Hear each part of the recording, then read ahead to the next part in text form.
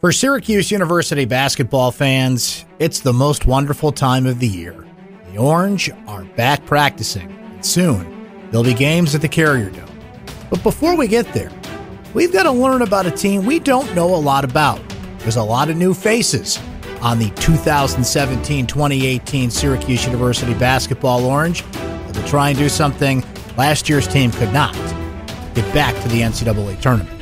I talked with Syracuse.com's Mike Waters and Donna DeTota, two terrific beat reporters, about this year's team, recruiting, how much longer Jim Boeheim's going to coach, everything you need to know right now about Syracuse basketball. Let's take a listen, and merry basketball season, SU fans. Mike, Donna, welcome to another season. Can you believe it? Syracuse basketball rolling again. The most wonderful time of the year, right, Mike? That's right. It's Christmas time for basketball writers and basketball fans everywhere. It's like the commercial. It's the most fun. So, I'm excited. I think it's been a good, fun year. I'm excited and I'm intrigued, Donna, because this has got to be one of the more, unknown teams that we've come into, one of the most unknown seasons we've come into for a while. So, in those early observations at practice, with so much to get to know, what are the key things that you're looking out for so far? Well, 6 out of the 10 guys were not on the team last year. So there's plenty to look at, plenty of things to try to figure out as you're sitting there during practice. You guys only get a half hour, right, to watch practice, so you're going as fast as you can. Yeah, you kind of try to devote like a certain segment of each day to a certain player. Like that's what I do anyway. I try to look at, like yesterday I was watching Merrick shoot jump shots. Before that, the day before that, I was watching the new guards. Every day I try to watch somebody new and try to see how they move, try to see what their shooting form looks like, try to see a whole bunch of different things. So you brought up Merrick. There's a new name right there. And we were discussing this the other day. Is it Merrick Dolezak? Are we still figuring this out? We're still getting to know these guys, right? I haven't had a chance to ask him straight out yet. I've been going with Dolezaj. Okay. I believe Jim Boeheim referred to him as the Slovenian guy at some point in the offseason. We're all getting to know him, it appears. Yeah, I've been referring to him as Merrick. Not even going there. He's like Pele or Madonna. Exactly right. We'll just give we all know who we're talking about. That's right. What kind of player are we talking about? What do we know about him, and what do you think Jim Boeheim's really going to lean on him to do this year, from what we know? Well, from what I know, is he's supposed to be an athletic, bouncy guy. Mm-hmm. I don't think he's a prototypical European big man, the guy who can go out and shoot the three. That's what they've been working on a lot with him early in these practices. I love his release point. He shoots the ball really high. I don't know if he gets it off super quick, but I'm sure that's something that they're trying to work on him with it as well. What do you think, Mike? I talked with Adrian Autry, who works with the forwards a lot, just the other day, and he said that they had worked with Merrick ever since he got here on the shot, trying to raise the release point, actually, which Donna mentioned that he wanted to get up by. So maybe that's why it's a little slow right now, because he's still kind of adjusting to a new form. But that wasn't his strength. He is a slash get-to-the-basket sort of guy. When he played for Slovakia in the FIBA tournament in Europe earlier this year, he led the tournament, all the players in the tournament, in free throw attempts. So he was getting into the lane, getting fouled, and I think he was like third or fourth in the tournament in free throw percentage. So not only does he get fouled and get to the line, but he makes it pay. And you've seen him at practice now. One thing that's clear is he's got to get bigger, right? He's got to bulk up a little bit. That was the kind of the we knew coming in. He was a little skinnier, and like you said, not the prototypical European player, but certainly you look at him and say, okay, Ryan Kabilis and crew's got to get to work on this kid, right? Yeah, he's a little thin, especially thin through the shoulders and the chest, but that'll come. And the game's not as physical as it used to be back in the days of the Big East in the early 90s. They call fouls now, so it's more of an athletic game, and he might benefit from some freedom of movement emphasis. Yeah, he's not going to be grinded in the post anyway, so he doesn't need to be super big. Yeah. While we're on the subject of new players coming from elsewhere, Syracuse has a new transfer guard, and we saw how successful the transfers were last year, and John Gillen and Andrew White. So they've gone down that road again. Tell me about Geno Thorpe, who comes in from South Florida, and how much you think he's going to contribute at least right away. Well, I think the thing they desperately need from him is scoring. Who's going to score this year? He's a guy who averaged almost 16 a game at South Florida. He shot the three pretty well at South Florida. And those are two things Syracuse is really, really going to need from him this year, I think. Yeah, looking at Geno Thorpe and watching all the guards, if they want to get some more experience and a little bit more offense out on the court, they could play Frank Howard, Geno Thorpe, and Tyus Battle together. They could give them a 3-guard look. And you think, well, on the defensive end, that's going to mean Tyus Battle is on the back line. But over the last 2 years, they've had Andrew White and Malachi Richardson there. And Tyus is about the same size, a year older than Malachi, rebounds better than Andrew White. So he might make it work. So maybe we do see a little bit of a 3-guard look, and it's all because of what Geno can give them, really. And while we're on the guards, you brought up Geno. One of the new faces on this team is a freshman, Howard Washington. And, with Tyus and Frank, who we'll get to in a moment here, there's your experience guys. There's the players that, Jim Boeheim will naturally lean on. But, how much have you seen from Howard Washington that makes you think that he's going to get on the floor, he's going to play, if at all? I've only seen him in 2 practices. Donna went up and saw him at his school up in Canada, so I'm going to defer to Donna on this one. Well, I think he's a little bit better than people might think he is. I mean, I think he's a pretty versatile kid. He can shoot the ball. He can put it on the floor. He's a pretty smart, pretty savvy player. He's got good size. And like Mike said, I think they're going to use a lot of guards. I mean, I think the guards this year is where they're going to get most of their scoring from. And I think O'Shea can score the ball too. But I think that's where they're going to get a lot of their scoring from. And I love the idea of the 3-guard lineup. And I think Howard really, really can help. I do. I mean, I think that a lot of the guards are going to play, and I think he's going to be one of the guards who's... Yeah, Jim Boeheim's told me a couple different times that since getting the commitment from Howard Washington and getting him on campus, that Jim admitted I might have underrated him a little bit. He's better than I thought. I don't know if Jim's really admitting that he didn't quite size the kid up, or if he's just maybe hoping that the kid's a little bit better than he, and maybe he will contribute. I think he shoots the ball pretty well. I mean, the last few practices I've watched, he's really shot the ball well, and I think that he shot the ball well when I saw him in Canada too. Well, it's interesting you bring that up, because I was talking to Jim in the offseason a little bit, and he brought up Howard Washington and O'Shea Brissett in the same way, and that they did not get evaluated in the traditional recruiting way. O'Shea's coming from Canada. Howard was in Canada a little bit, but spent some time in Buffalo as well. So I don't know what their rankings would be had they gone through kind of that traditional recruiting model. Maybe they'd be a little higher, but still, a very talented players that fans are looking forward to. We mentioned Howard. Let's bring O'Shea Brissett into the conversation, because it seems like some former players and some people that have been at practice are really impressed, like that first look. Like, he passes that look test when you see him. Do you guys agree with that? Yeah, probably more than any other of the freshmen that they bring in. I think it's because of his size. He's not huge, but he's a little bit bigger and stronger than your average freshman. I think he carries himself well. He attacks the basket. He's, to use Donna's phrase, he's bouncy. I think the whole team's bouncy, actually. They're long and athletic. They're really long and really athletic. I totally agree. They cover sounds a lot like of a ground. Syracuse team, Yeah, right? it sounds like a typical Syracuse team. Yeah, they cover a ton of ground, and the guys have most of the guys have really good quickness too. And so it'll be interesting. Donna mentioned that O'Shea might be like the first forward you look to for offense. I could definitely see that coming from him. He's going to be terrific in transition too. I mean, he runs the floor really well. He's a really, really good athlete. Whether he can make 3-point shots, that remains to be seen. But I don't think they're going to lean on him too much to shoot threes this year. All right, so let's have to help him rebounding wise too. You mentioned rebounding. Let's flip the script and look on the defensive side of the ball, because this just in: Syracuse is going to play that 2-3. These guys match that. You're giving away the strategy. I know. I'm burying the lead, as a matter of fact. Here we are, 8 minutes into this podcast. But, you just kind of touched on it there, Donna. It seems like these guys fit that model of what Jim Boeheim goes out and looks for. But there's so much inexperience coming in. So how do you, crash course these guys into that 2-3 zone and get it to be effective as early as you can? Sometimes when we talk about a freshman not learning the zone, it's because the freshman doesn't really want to play defense all that hard. The zone isn't that intricate, and it's not calculus. It's following your assignments and hustling. And sometimes if you don't hustle, well, you're going to get burned. And it's like, oh, he wasn't where he's supposed to have been. Well, it's not because he didn't know. Now, the centers, I think, have it tough, because there's an instinctual quality to the centers and their assignments. Like, when do they come up and challenge at the high post? When do they stay back? And for big guys, they have to move quite a bit. So sometimes I do think a younger center can struggle unless he's just got great instincts for the game.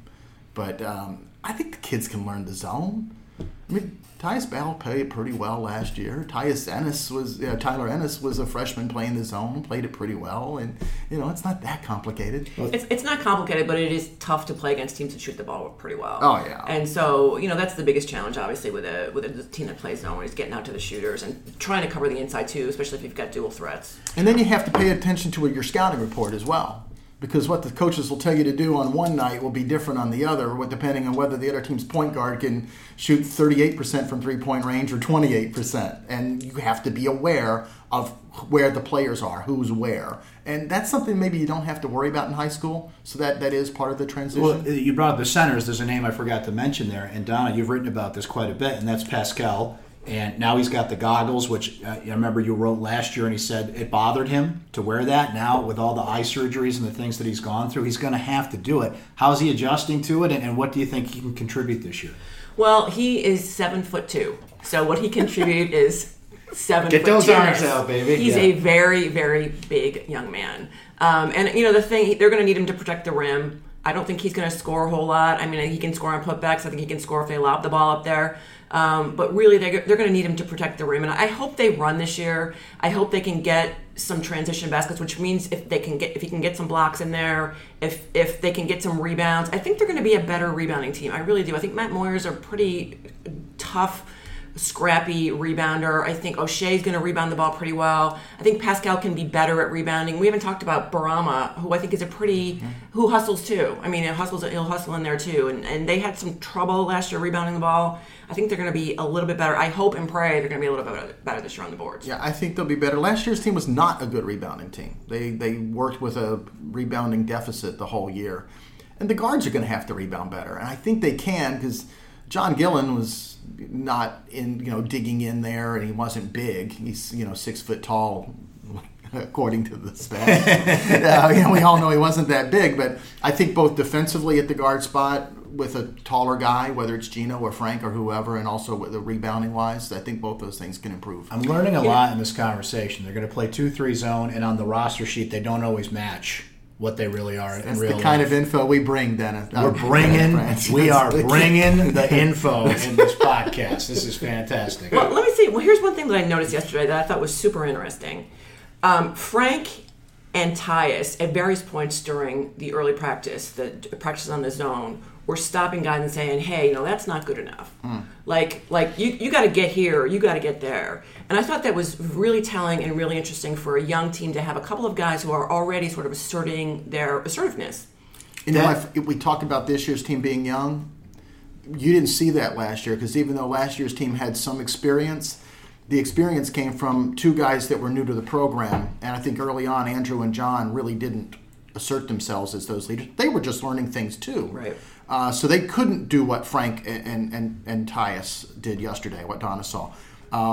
Tyler Roberson and Daewon had their own struggles and eventually weren't even in the starting lineup. So, yeah, they're inexperienced, but they do have experience in the backcourt. And if you want experience anywhere, I think it's at the guard spots. Experience up front doesn't help you all that much if you have inexperienced guards making bad decisions with the ball and not getting it to What a contrast in experience, though, in the backcourt. I want to get into that a little bit here, and I'll start with you, Mike. I mean, how much pressure is on Tyus Battle to not only do what he did last year, but build on that and carry this team? He's the star. He's the projected first-round pick, and Frank Howard, who we'll talk about here in a moment, we all saw what he went through last year, started 14 games, but, lost some confidence out of the lineup, almost transferred and everything that we heard about in the offseason, and he's got to play a bigger role. So it's interesting to hear Donna say that he's taking command a little bit, but it's really all on Tyus at this point, isn't it? He's the lead dog. He's the leading returning scorer, and you would imagine that the scoring average is going to go up his sophomore year because he's going to get featured more. Andrew White's gone, Gillen's gone, Tyler Lydon's gone. So, he'll get the ball, he'll be asked to score. It could be tough at times until other guys on the team establish their ability to score as well, because he'll be the focus of the other team's scouting reports. Donna, one thing about Frank Howard that really intrigued me was you could see it on the court last year. Like, if he made a mistake, he'd be kind of peeking over his shoulder knowing that call was going to come from Jim Boeheim and he was going to pull him. Do you think Jim will change his approach with Frank, knowing that he's come around a little bit, he's a veteran, he's going to lean on him a little bit more? And what kind of player do you think he can be in kind of this 2.0 version of himself that we're all going to be looking for? Yeah, I'm not going to presume at all to imagine what Jim Boeheim's going to do in terms of the way he coaches this year. But I will say, I think Frank really has some talent. I mean, I think he's been sort of covered beneath this sort of lack of confidence over the last couple of years. And also he's had a couple of injuries. He had mono a couple of years ago. Last year he had a rib injury. I don't know how much that affected the way he played or the way he was able to practice. But he really has to regain his confidence, regain a little swagger, be the guy that he was in high school, where, I watched him in high school make some spectacular passes. He has to be a guy who he understands the system. He understands what his coaches want. He just has to go out there and do it. There's a player missing from this roster, which was an intriguing drama over the summer, and really would have been kind of the Robin to Tyus Battle's Batman in a lot of ways. And Donna, I'll start with you. Let's just recap for everybody that's coming in here like, hey, what happened to that Torian Thompson guy? So he's at Seton Hall. He was at Syracuse 1 minute. He's there the next. What happened with that? Yeah, he's at Seton Hall. He's on the roster. He's got a uniform in the team picture. It was a sort of a strange summer with Torian in that I think Torian did not want to be at Syracuse. I think the coaches wanted him to be at Syracuse. There were discussions. There was some concern that he wasn't here over the summer for summer school, and he ended up going back home and being closer to his mom, who he's very close with, and that's what happened. Mike, what kind of player could he have been in that sophomore year? We saw so many flashes of that athleticism last year and how good he is around the basket, and Syracuse really needed an anchor down there, and they don't have it now. At least we're going to wait and see who kind of takes that role, but I think if Thompson's on this team, you've got 2 potential first-round picks out there that we know about. We'll see who develops into that role this year. I think he is that good. He's very good and offensively skilled. A few shortcomings rebounding-wise and defense-wise. Maybe that was just youth, but the ability to score for a young big kid was amazing. About 9.5 points a game last year, while averaging, I think, under 20 minutes or something like that. Other big guys at Syracuse that came in didn't average anywhere close to what he did as a freshman. And to think of it as a sophomore, the plan was probably to have him move more to the forward spot and less at the 5, which would give him more opportunities offensively. Yeah, he was going to be a featured guy. It was going to be him and Tyus Battle. Speaking of changes in the offseason, Mike Hopkins takes the job at Washington, so that blows up the whole narrative we were all getting ready for this year. Jim Boeheim's last season as head coach, although you always kind of looked at that skeptically, knowing he would find a way to stick around. So Mike's at Washington, Alan Griffin's in, as anticipated, kept it in the family, and he's found some early success on the recruiting trail, and it seems like, while Mike Hopkins is not easy to replace, they've picked a very worthy candidate to do so. And staying within the family, so to speak, it's... Alan Griffin comes in and he doesn't have to figure out what kind of player that Boeheim wants and what he likes and what he looks for. He pretty much knows. And so right away, he picks up a top 10 recruit in Darius Baisley, 6'9" power forward out of Cincinnati, Ohio. He's very, very good. Lefty. He's going to remind you of like a left-handed John Wallace type of player. A good way for Allen to get going, but I just think it's a seamless transition for him. He knows the system, he knows the defense, he knows Coach Boeheim. He's very close with Adrian Autry. They go back a long ways. And remember, Allen was here for a short time before, for a few years, as kind of like your graduate assistant, helper, whatever position he had back then. I think he's a great hire, and yeah, they're going to miss Hopkins. Hopkins had a lot of time invested here, and he was a great recruiter, and he was a great ambassador for the program. And not only did recruits and coaches and moms and dads like him, but the boosters and fans and stuff connected with him as well. And that'll be, missed. But I don't know how much you have to work to replace that, because that was just kind of a bonus that Hop gave you. If they recruit and coach and do that stuff, they'll be fine. It does take away the element, though, Donna, of that known coach in waiting. And you look at this roster of coaches, and I want to bring up recruiting here in a moment. With Buddy coming in, Buddy Boeheim, I mean, you would figure Jim, God willing and health willing, will stick around another 4 or 5 years to coach his son. And then that question comes up again. Is the coach in waiting on this roster? Can they look at Adrian Autry or Jerry McNamara at some point and feel comfortable about giving them that title? That's the most interesting thing I think that's going to come up in the next few years. I mean, clearly Jim is going to be here till Buddy leaves, so that's another 5 years he will be here. And then what happens? Is Syracuse going to designate somebody as the next coach in waiting? Because I think it's going to really be impactful in terms of recruiting. I mean, Syracuse is having a fantastic recruiting year this year because everybody knows Jim Boeheim's going to be here for 5 years. What's going to happen over the next 3 years or so, next 2 or 3 years, when it's fairly apparent that he's going to leave when Buddy leaves? You know, it's how Syracuse addresses their next head basketball coach, to me, is one of the most interesting things that's going to happen around that program over the next few years. There's a lot of recruiting, and knowing that Jim's going to stick around a few more years helps. I am intrigued by the recruiting they're doing for next year. Because if this team struggles again, if they just can't get it together and have a similar year to last year where it's right down to the end about whether they're going to make the tournament or not, you've got that cushion of, look at this great recruiting class that's coming in next year. And it was added to in the future of recruiting with big news this week that a top 40 player in Jalen Carey chose Syracuse over Connecticut. Miami was in the mix for a while, but he eliminated them. So, you know, we brought up Buddy Boeheim, we brought up Basley. What about Jalen Carey? What's the 411 on Syracuse's next big recruit? He's a dynamic point guard who can score. I've heard him compared to Kyrie Irving, which is an easy comparison because they're both from Jersey. There you go. Yeah. But he liked the fact, and you can kind of learn more about what kind of player he is because he picked Syracuse because he's seen guys like him succeed before as well. Whether they played the point or whether they were the off guard, you know, guys like Dion Waiters succeeded because they had the ball in their hands. Michael Carter-Williams would have the ball in his hands. Brandon Trish, ball in his hands. All that, you know, the Tyler Ennis, ball in. You know. So he likes the fact that he's going to be given the keys to the car.